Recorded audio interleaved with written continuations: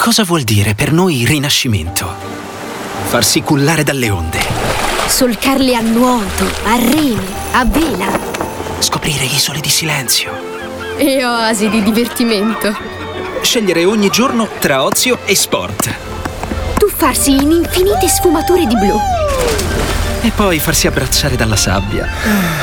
Vivi un'estate immensa. Toscana, rinascimento senza fine. Visit Tascani.com.